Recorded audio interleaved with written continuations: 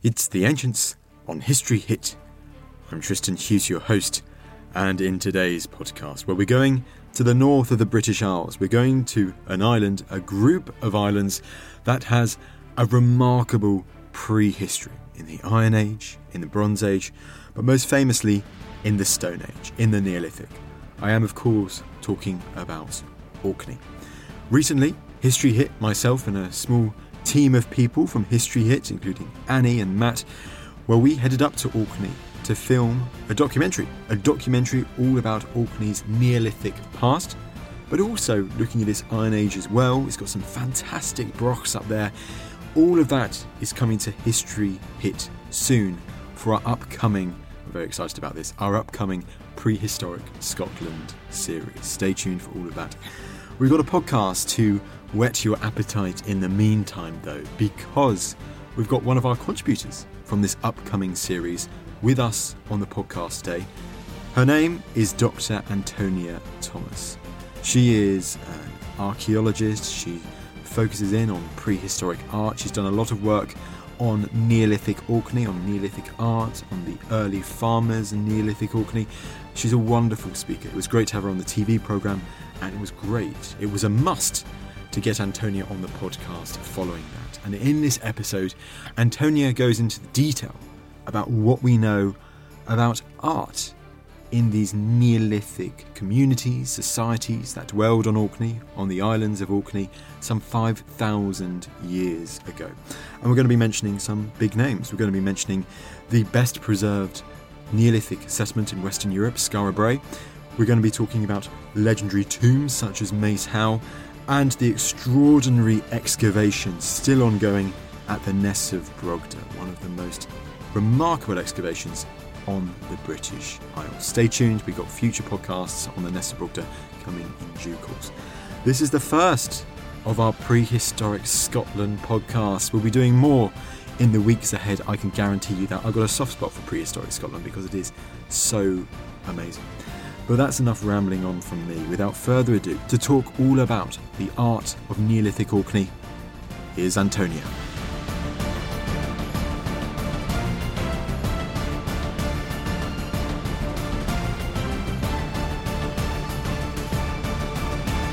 Antonia, great to see you again. Great to have you on the podcast. Okay, great to be here, Tristan.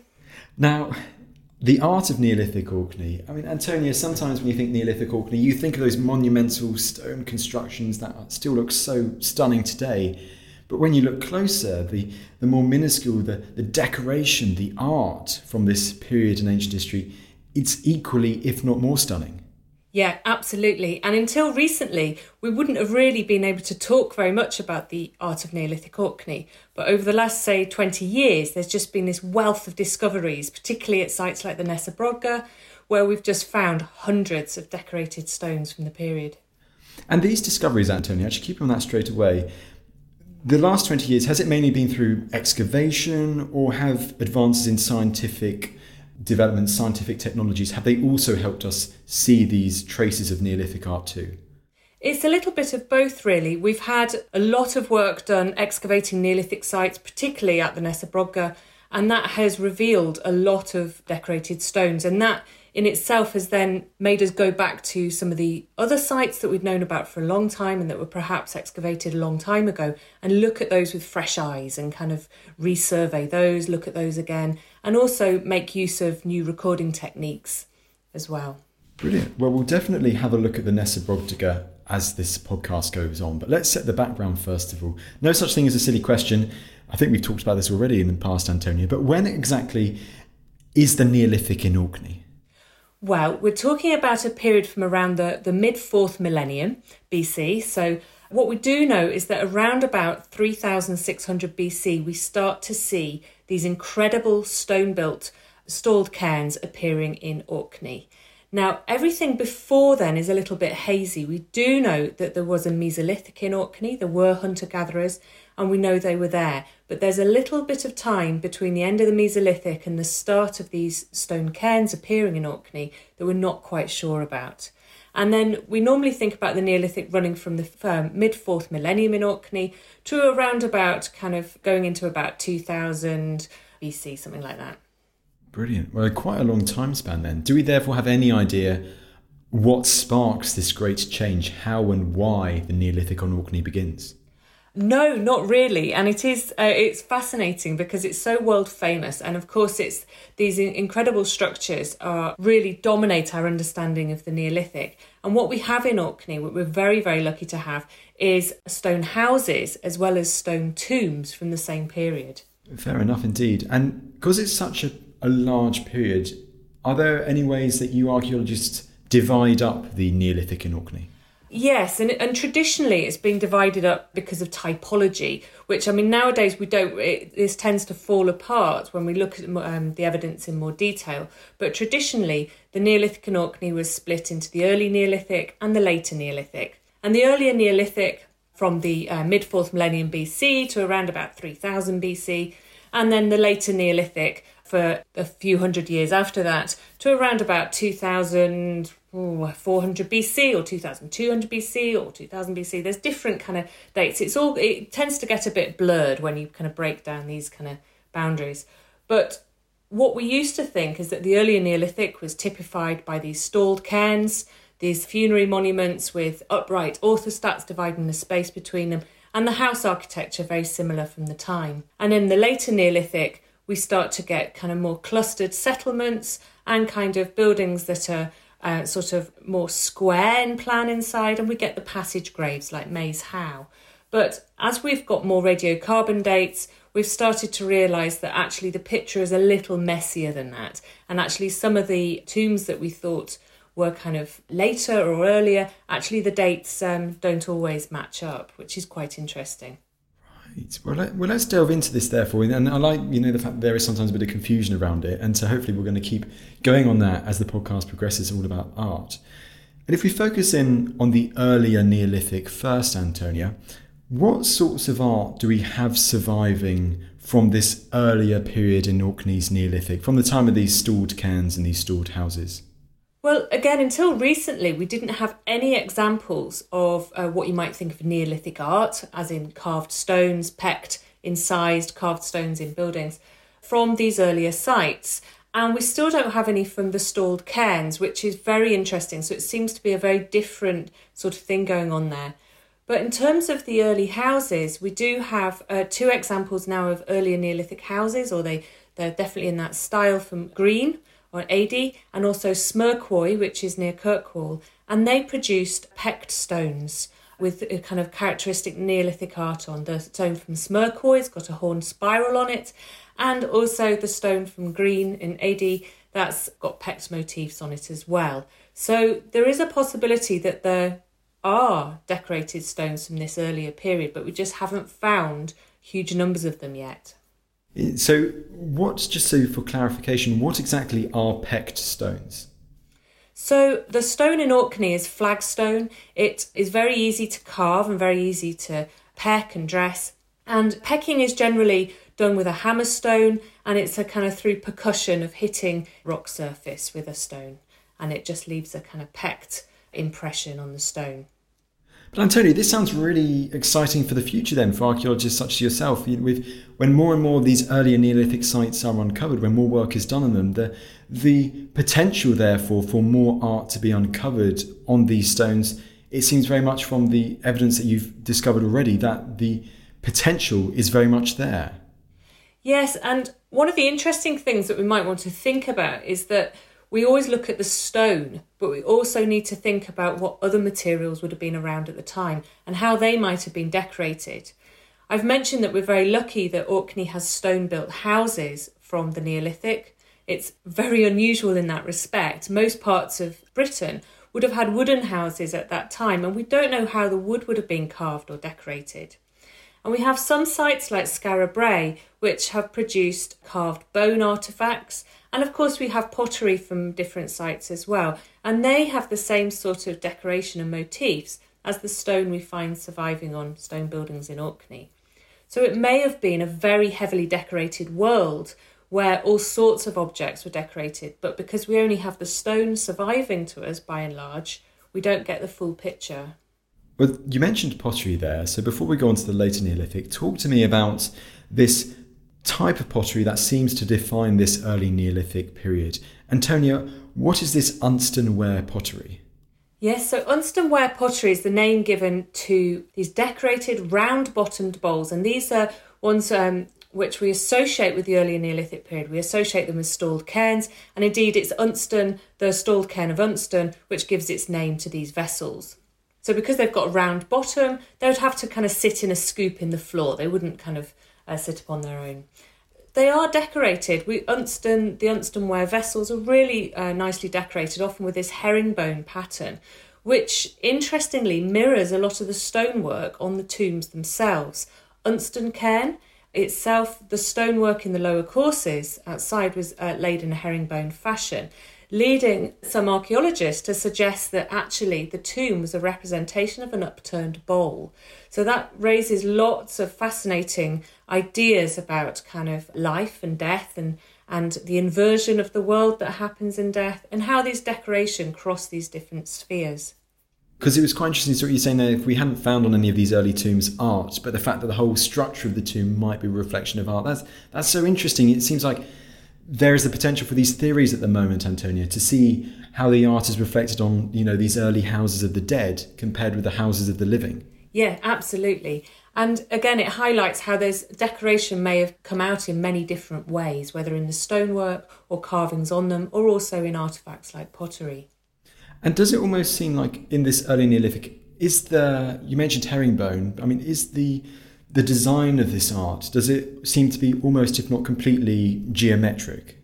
Yes, and that's something that we really do see in Orkney. For a lot of people, when you mention Neolithic art, what first comes to mind is the great kind of spiral peck stones that we see in the Boyne Valley of Ireland, for example.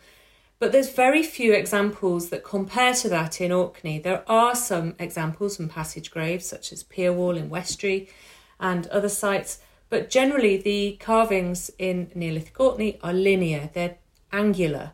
They consist of straight lines forming chevrons and saltires and triangles and things like that. Abstract, we haven't really got any examples that you could categorically say are representational, or at least not in the architectural art. We do have some figurines, of course, which is perhaps another area to investigate. Well, absolutely. Well, let's therefore go towards those figurines in that area of the Neolithic now, because I think you've kind of hinted at it already there for Antonia. But as the Neolithic progresses in Orkney, do we therefore see an evolution, more diversity in the art of these Neolithic communities? We start to see a quantity. It appears everywhere. And again, having that wealth of different types of architecture, we have tombs, we have houses, and then we have some sites which have characteristics you might expect in funerary architecture and things that you associate more with domestic settings. So again, the Nessa Brogga is a good example of that. It goes beyond those usual categories of a tomb or a house. And we start to see on sites like that actually there's a huge amount of carvings on lots of surfaces. At sites like Skara Brae, we see little carvings all over. And this is very much a domestic site. So we can see that the mark making, the need to kind of decorate or however we might talk about it, is embedded in daily life at that village.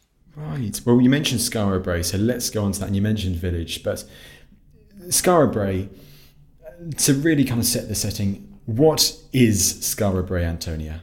So Skara Brae is a very, very exquisitely well-preserved village, stone-built village, that is in the west mainland of Orkney. It was discovered when a storm stripped off some sand from these dunes by the coast and revealed these very, very well-preserved houses, complete with stone furniture inside and lots of artefacts. Really incredible preservation.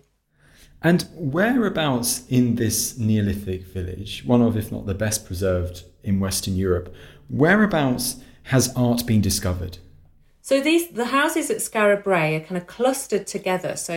And this is very characteristic of later Neolithic domestic settlements. And they're joined by passages. So there's little covered passages, would have been roofed passages in between these houses. And because of the nature of the site and the way it was discovered through a storm, these houses were actually left open for a long time after 1850 and did get a bit weathered.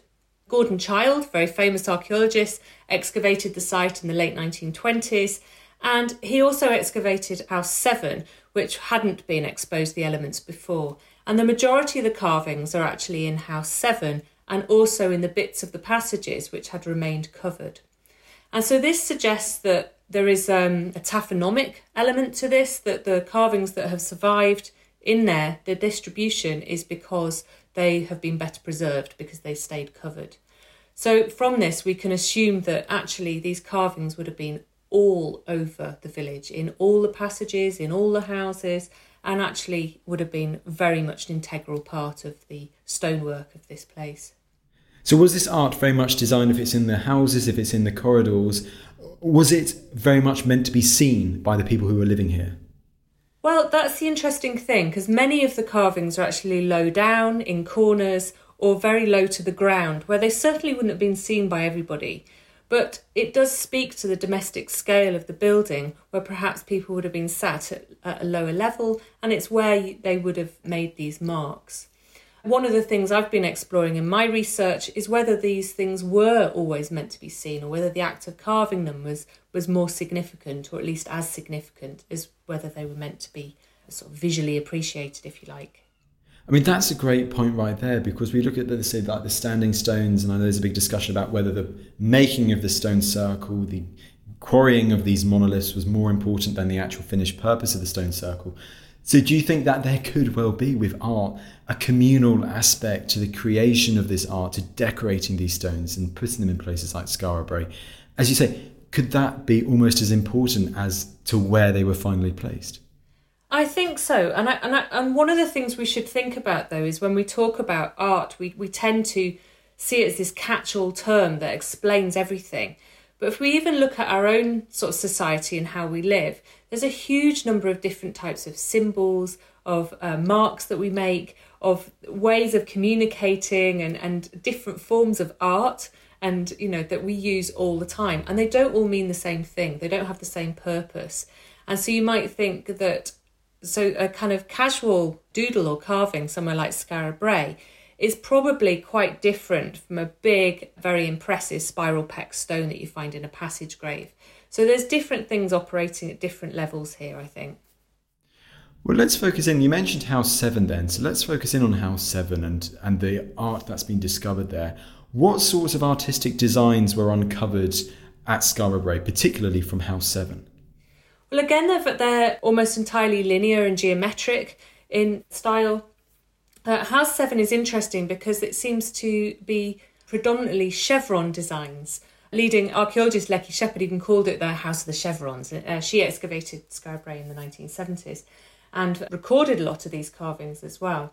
And it does kind of raise some questions about whether particular houses or families or social groups would have had designs that were particular to them, or maybe that they just liked more than others, I don't know. But it does kind of make you wonder whether we're seeing some connection between particular motifs and different social groups.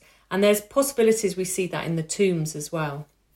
How interesting. We'll get onto the tombs in a bit. I mean, that's so fascinating to have a look at that. And I mean, but alongside all of these designs, all of this rich art there, can we imagine Skara Brae? It seems to be this vibrant village, one of many on Neolithic Orkney. But talk to me about colour. Was it also a very colourful place too?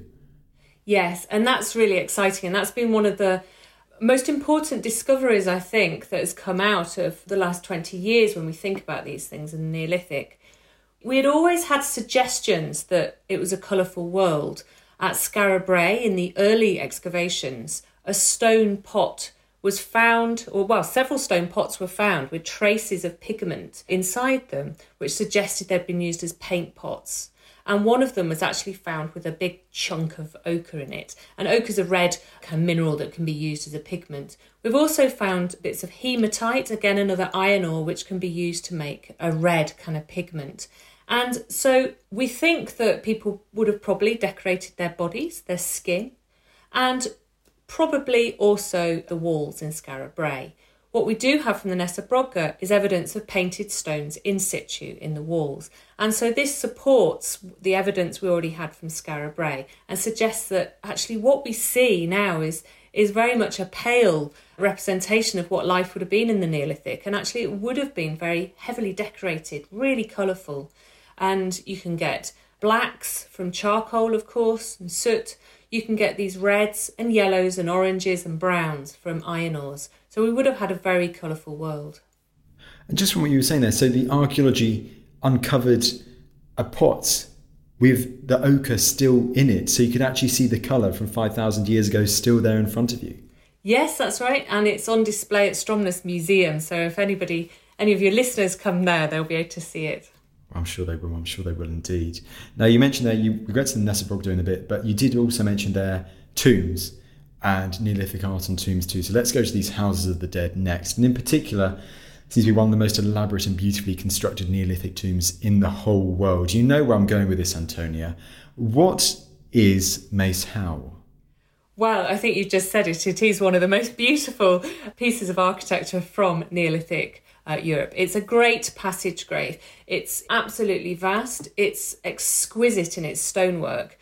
And it is one of the best constructed buildings we have from the time.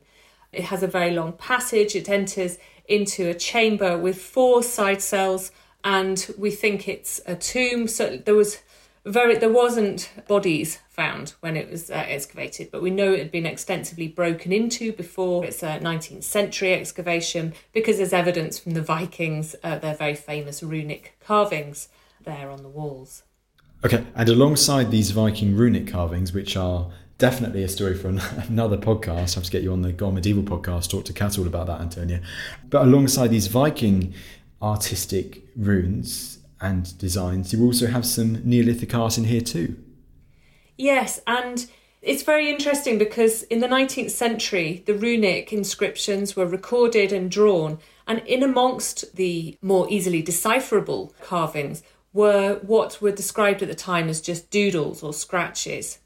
And it was only in the 1980s when Patrick Ashmore from Historic Scotland looked at these again that he said, hang on a minute, at least one of these looks not like a Viking doodle at all, but it actually looks like some of the carvings we've found at Skara Brae. And this necessitated a kind of revision of what had always been dismissed as a Viking carving and actually turned out to be a Neolithic carving. On the back of that, Richard Bradley and Colin Richards and others surveyed quite a number of passage graves in Orkney, and they discovered a lot of other incised designs as well, similar to that. So with what we have in Orkney in these passage graves is not these big spiral decorated in-your-face pieces of display art like we get in the Boyne Valley of Ireland, but with much subtler form of expression, much kind of more lightly incised, much more difficult to see markings.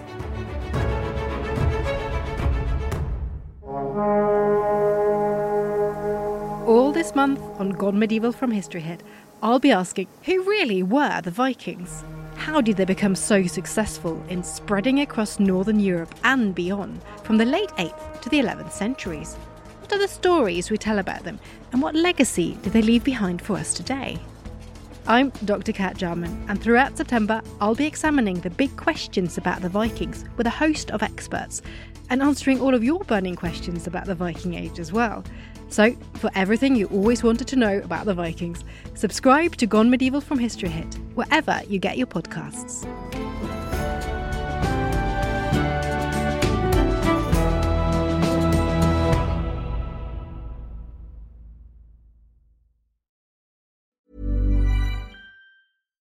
One size fits all seems like a good idea for clothes until you try them on. Same goes for healthcare. That's why United Healthcare offers flexible, budget-friendly coverage for medical, vision, dental, and more. Learn more at uh1.com.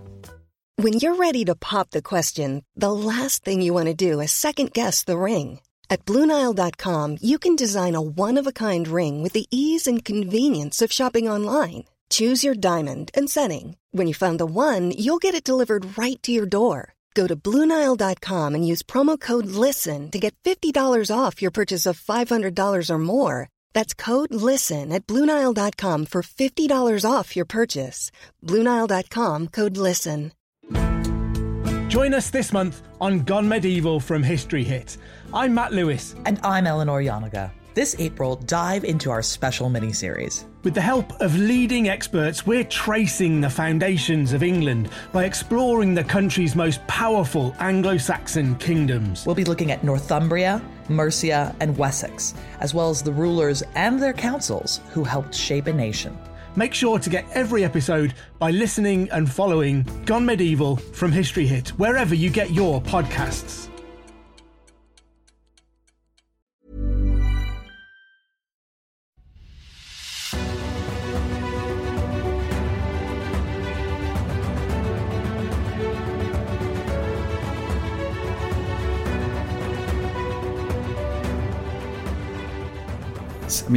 So what sorts of markings? Are there any unique motifs that have been found in this particular tomb? Well, like with the houses at Skara Brae, there are a kind of sense that there are kind of a particular style that suits a particular place. But really, we see the full repertoire of these designs, these angular motifs, quite often saltires, chevrons, banded designs as well, where there's designs between parallel vertical lines. We do see these across these sites, so similar designs at the Nessebrogge and Maes Howe. And do we see, so Maes Howe is a great example of one of these houses of the dead and Neolithic art within this chambered tomb. Do we have examples from other chambered tombs across Orkney from the same sort of period? Do we also find Neolithic art examples there too? We do, but it's by and large, it's quite ephemeral. Sites like Coween and Wideford have produced some sort of examples of what's often called scratch art, this very lightly incised carvings. Some of the best examples we've had come from destroyed sites, sadly. So Pierwall Quarry in Westry, Ady Manse, and they produced these elaborate spiral decorated stones. But there's also a site on the home of Papa Westry, which is a slightly larger island of Papa Westry in North Isles of Orkney. And this is a very, very large passage grave that has in situ pecked decoration. So this is unique in Orkney. And there, the decoration is actually quite different. The pecked decoration, there's a lot of small cups and a lot of curvy linear lines over the cups that have been called the eyebrow motif because they actually look like eyes and eyebrows.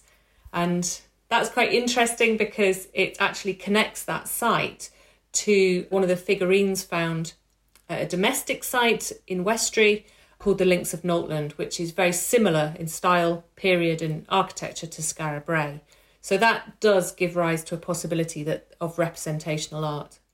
Interesting indeed. So is that almost on the way towards figurative art? We've talked about Kilmartin Glen in another podcast and looking at actually rock art there and figurative representations of axe heads and then a red deer stag as well. Are there hints of that potentially in Neolithic Orkney too? Yes, there are. And I think this eyebrow motif, this is really where we've got our evidence for figurative art and the wonderful figurines that have been turning up. We do have a whalebone figurine from Skara Brae. It's known as the Skara Brae Buddo, and it was rediscovered. It had actually been found in the very old excavations and then it was rediscovered. But we also have from the Links of Noltland these figurines, including the Westry Venus or the as it's come known as, and that's very definitely got the eye and the eyebrows that you also see in the tomb. And also, which will link to Nessebrogge, which we're going to be going on to next, now I promise, but we've done something recently on the chalk drum discoveries, which are in the World of Stonehenge exhibition at the British Museum. And one of the designs you see on that are, once again, you see those eyebrows and those. Does that really emphasise how Orkney, it was very much linked to a larger, much wider Neolithic world that included amongst its places what is today Yorkshire?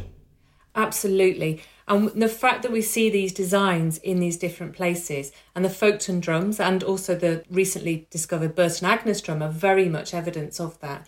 The designs, both the curvilinear eyebrow motif but also the spirals and the kind of lozenges you find on those drums are very similar to the type of motifs we find in Orkney. With one of those places being, of course, the Nessebrogge. So let's go to that now, Antonia. But first of all, what is the Nessebrogge? Explain to us what we think this site was used for in Neolithic times. Well, that's a very good question. The Nessebrogge is absolutely huge. It's best described as a kind of this massive Neolithic complex of buildings.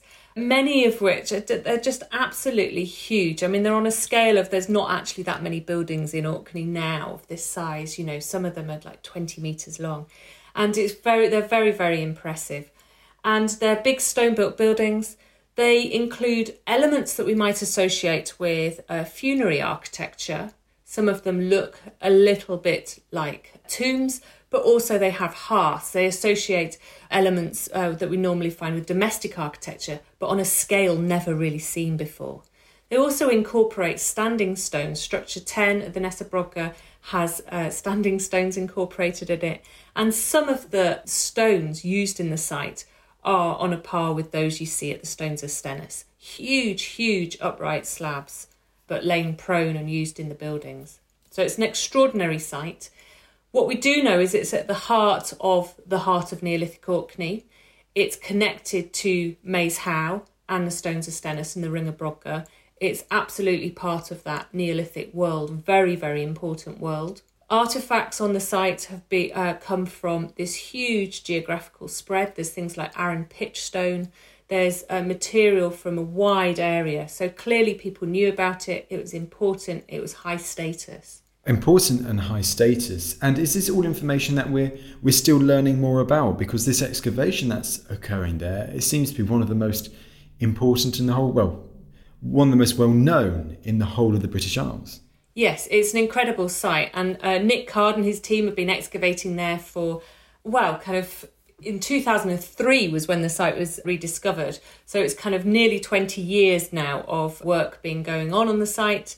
And the discoveries, they really are world-beating. It is one of the most important sites in the world for sure. And talking about discoveries when talking about Neolithic art, correct me if I'm wrong, but decorated stones have been uncovered from this site from even before excavations began. Yeah, it's a really nice thing that actually the story of the site starts way before these recent excavations. So in 1925, the farmer, whose field it was ploughing and turned up this stone which had this elaborate decoration along one edge, a bit like the bands of a Fair Isle jumper or something, this banded decoration which was carved in between, so parallel lines in 8 little bands, with chevrons and zigzags and crosses and lozenges in between them. So a really beautiful stone. And at the time it was thought to be part of a Bronze Age kist because it was an upright slab and because the decoration at that time was thought to be most similar to Bronze Age decoration. And it's been in the National Museum of Scotland in Edinburgh on display almost from that time, but nothing else was really known about on that site. And it was only in 2003 when the then farmer of that land then ploughed up another stone, a notched stone, so not one with obvious decoration, but a worked stone, that then it was realised that the connection between things. And that's when excavations really start to happen soon after that. And excavations happening soon after that. And as you've hinted at, so much has been unearthed from this site, including lots of decorated stones. Yes, I think we're on over 1,000 now, which is just quite staggering, actually, to think about. And what I've recorded, I mean, that is a huge number, but within that, there's a kind of broad range of what we might call decorated stones. Some of them are dressed, some of them are very lightly in size, some of them are much more elaborate. And we've found a number of examples that are very similar to the original Brogga stone with banded decoration, and they seem to be concentrated around one of the buildings, structure 8, which again, there's a particular style associated with that building. These banded designs seem to be associated with this one building on the site. And then other buildings on the site seem to also have their own style. So this is very interesting and goes back to what I was saying about Skara Brae, where perhaps different buildings with different functions or different social groups, different families, perhaps associated with different motifs. Right, how interesting. So interesting. And so what sorts of motifs do we therefore find? Well, at the Nessa Brogga, the range of Neolithic art is even broader than that which I've already discussed with the tombs and with Skara Brae. And it's at the Nessa Brogga where we find not only the linear, angular, incised carvings on flagstone, but we also get the kind of much coarser grained sandstone, which is pecked, chiselled. We've got chiselled examples from there. And we've even got examples of bas-relief sculpture from the Nessa Brogga. And that's very, very unusual. Amongst all of these different designs, whether they're incised, whether they're dressed, and I guess it very much depends on the type of stone that's being worked. Are there any also really interesting designs that we found at the Nesebrogda that maybe we don't seem to find anywhere else on the Orkney? Yes, I mean, whereas a lot of the designs we do see in other places, and not only in Orkney, but also outside of Orkney, you've mentioned exquisite examples from Yorkshire, but there's some markings, and particularly the Brodga butterfly, as it's come to be called, which seems to be unique to the Nesebrogda. And this design is formed from a cross, so a sort of saltire cross, and then with arcing sort of arcs either side of it. So it's sort of it's what we'd call an opposed fan motif, I suppose, something like that. And whereas we do find these opposed triangles and similar designs in other sites as well, in that particular form it seems to be unique to the Nesebrogda, or at least at the moment. And do we think, therefore, if we have some of these unique types of designs, and I think on the Yorkshire drum you do have, well, on the Burton Agnes drum you do have potential similarities to the butterfly style there. And we saw the butterfly stone in the World of Stonehenge exhibition, absolutely fascinating. Do we think, therefore, that lots of these artistic designs, they originate from this part of the world and then they are caught on by other people who venture here and these ideas spread across this area of the Neolithic world? Well, that's very hard to say, and we'd certainly need to tighten up our chronology and get a lot more dates before we'd say anything like that. But I mean, what we can say is that there's a certain style, there's this repertoire of motifs which we see across the Neolithic world, from Brittany to Ireland, Orkney, Wessex, Yorkshire, all these other places. And we see them all over, and these kind of different elaboration, different kind of variations on these across these different places. And some of them seem to have been more popular or taken on board more in some places than others. But in terms of whether they started here in Orkney and then moved elsewhere, it's difficult to say. So in regards to the multitude and variation of decorated stone examples that you and Nick and the whole team have already uncovered and analysed from the Nesebrogda excavations, what do you think this tells us about the importance of decorating stones in a place like the Nesebrogda for these Neolithic communities 5,000 years ago? Well, it must have been an absolutely intrinsic part of just what they did. I think it was kind of so much a part of their world and their life and how they did. And another piece of evidence we have from the Nesebrogda is because we're excavating the site under modern conditions, we're carefully recording everything that we come across or deconstruct, we've actually found that a lot of the buildings, a lot of the structures had carvings placed into the walls deliberately. And what we're seeing is not just reuse, although that does happen as well, but we're seeing evidence that they were carving stones as they were building these walls, placing them carefully in the structures. And this could be understood as a similar sort of practice to something we see across the world in lots of different times. People build kind of apotropaic things into structures, things to kind of protect the building or to ward off evil, if you like. And we see that right into the modern period. You might think of, the shoes or cats that are built into walls in a, post-medieval context. But the fact that at the Nesebrogda we have evidence that they're doing this, putting carvings into the wall, kind of speaks to us that actually these are really important, that whatever these carvings are communicating or however they're meaningful is actually intrinsic to the building process and these buildings themselves. Interesting. And I'm guessing sometimes, therefore, with those particular examples of art, that they weren't supposedly meant to be seen, we don't think. No, and that's very interesting because that kind of turns on its head everything we think we assume about what art does and what it means. So it does kind of suggest there's other things going on as well. And it goes back to this idea that I said before about how perhaps the process of making the carvings and the whole sort of social practice around them was as important as what they looked like or how they were then seen. One or two more things before we completely wrap up, but I need to ask about these particular artefacts from Nesebrogda and I think also from Skara too. We saw a few examples at the National Museum of Scotland collections not too long ago and they blew my mind, absolutely did. And these are these mysterious carved bulls. Now, Antonia, just give us an idea of what we're talking about with these carved bulls. Well, carved stone balls are these sort of artefacts. They're about the size of a tennis ball, I suppose, fit in the hand very well. And they're particularly associated with northern Scotland or northeast Scotland in the Neolithic.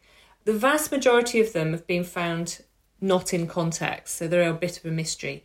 But you get ones that are elaborately carved, so carving in the round. So this kind of three-dimensional sculpture, which in itself kind of highlights a high degree of skill and expertise to plan these out. Often they're kind of knobbly. They're often called knobbed balls. They have different kind of bits on them and often very elaborately carved as well. And there's some exquisite examples. There's one from a place called Towie, which in Aberdeenshire, which has elaborate kind of spiral carvings on and very similar motifs to that which we find in the passage grave art. And I'm guessing you said the purpose of these richly decorated carved balls, and if you have a look at them on Google or wherever they are, they absolutely blow your mind. The purpose of them, I'm going to throw it out to you. Have you got any idea whatsoever? Oh, no, and that is a great question. And I think the thing is they have fascinated people for such a long time, but we're still no closer to knowing what they're for. And there's been a lot of wonderful suggestions, which are really interesting. And some people have suggested that they're kind of mnemonic devices, and they're actually a sort of 3D map or a 3D story that through holding them in your hand and moving them around and perhaps using your fingers to trace the lines and trace the shape of them, that they actually are a way of storytelling through an object. They don't generally show much signs of wear, in terms of being used as a weapon or as used as a stone tool or anything like that. They certainly seem to have some ceremonial purpose. And of course, we're always slightly wary of saying that as archaeologists because it seems to be, it's like a catch-all term for something we don't understand. But I mean, certainly they do seem to have a kind of special role to play. Oh, there we go. Hopefully you'll be able to find more about them in the future. It sounds really exciting indeed for the whole story of art in Neolithic Orkney at the time, Antonia. And I'm guessing it sounds like maybe going too much into thinking and theorising, but can you imagine that, some 5,000 years ago, there perhaps were these people who were dedicated artists, who were highly renowned artists who would have been known for creating all these various types of motifs that you see now on sites such as Scarborough, Nessa Brogden and Mace Howe? Yeah, I think there would have been. And I think what we're talking about is incredibly skilled people. I mean, these buildings that we see in Neolithic Orkney are built with incredible skill, engineering skill, a knowledge of how materials work, where to get materials from, how to break stone, how to build with stone, how to carve it, how to do all these things. And then when you look at the artefacts, again, great deal of skill in the decoration and the making. And so these really were people who were incredibly expert at their craft. Incredibly expert indeed. And as you've been highlighting there, Orkney in the Neolithic, but also the Bronze Age and the Iron Age remains now absolutely astonishing to go and see. So people, please do go and see it on your holidays if you can in the future, because they are absolutely incredible. Antonia, this has been an absolute blast. Last but certainly not least, you've written a book all about this Neolithic Orkney art, which is called Art and Architecture in Neolithic Orkney. Well, there you go. And Antonia, it just goes for me to say thank you so much for taking the time to come on the podcast today. That's okay. Thank you, Tristan. Well, there you go. There was Dr. Antonia Thomas talking all about the art of Neolithic Orkney.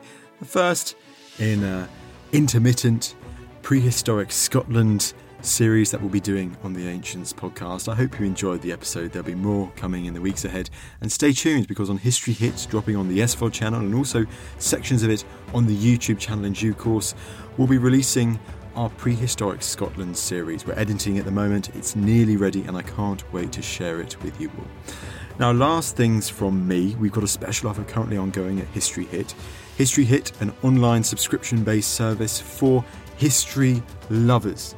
We've got documentaries ranging from ancient history down to the 20th century with the world wars and so on and so forth.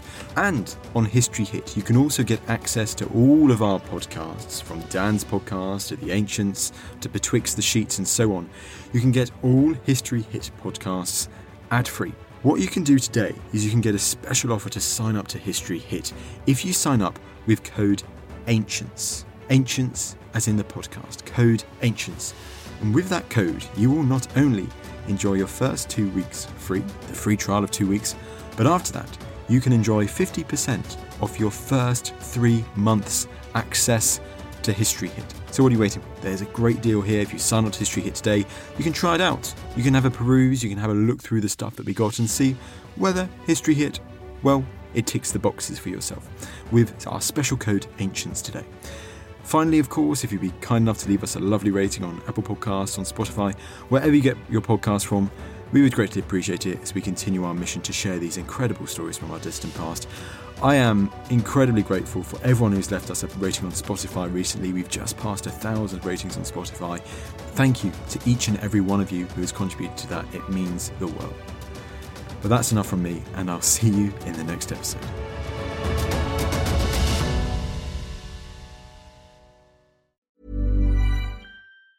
Hey, it's Danny Pellegrino from Everything Iconic. Ready to upgrade your style game without blowing your budget? Check out Quince. They've got all the good stuff, shirts and polos, activewear, and fine leather goods, all at 50 to 80% less than other high-end brands. And the best part? They're all about safe, ethical, and responsible manufacturing. Get that luxury vibe without the luxury price tag. Hit up quince.com/upgrade for free shipping and 365-day returns on your next order. That's quince.com/upgrade. Thank you for listening to this episode of The Ancients. Please follow this show wherever you get your podcasts. It really helps us and you'll be doing us a big favour.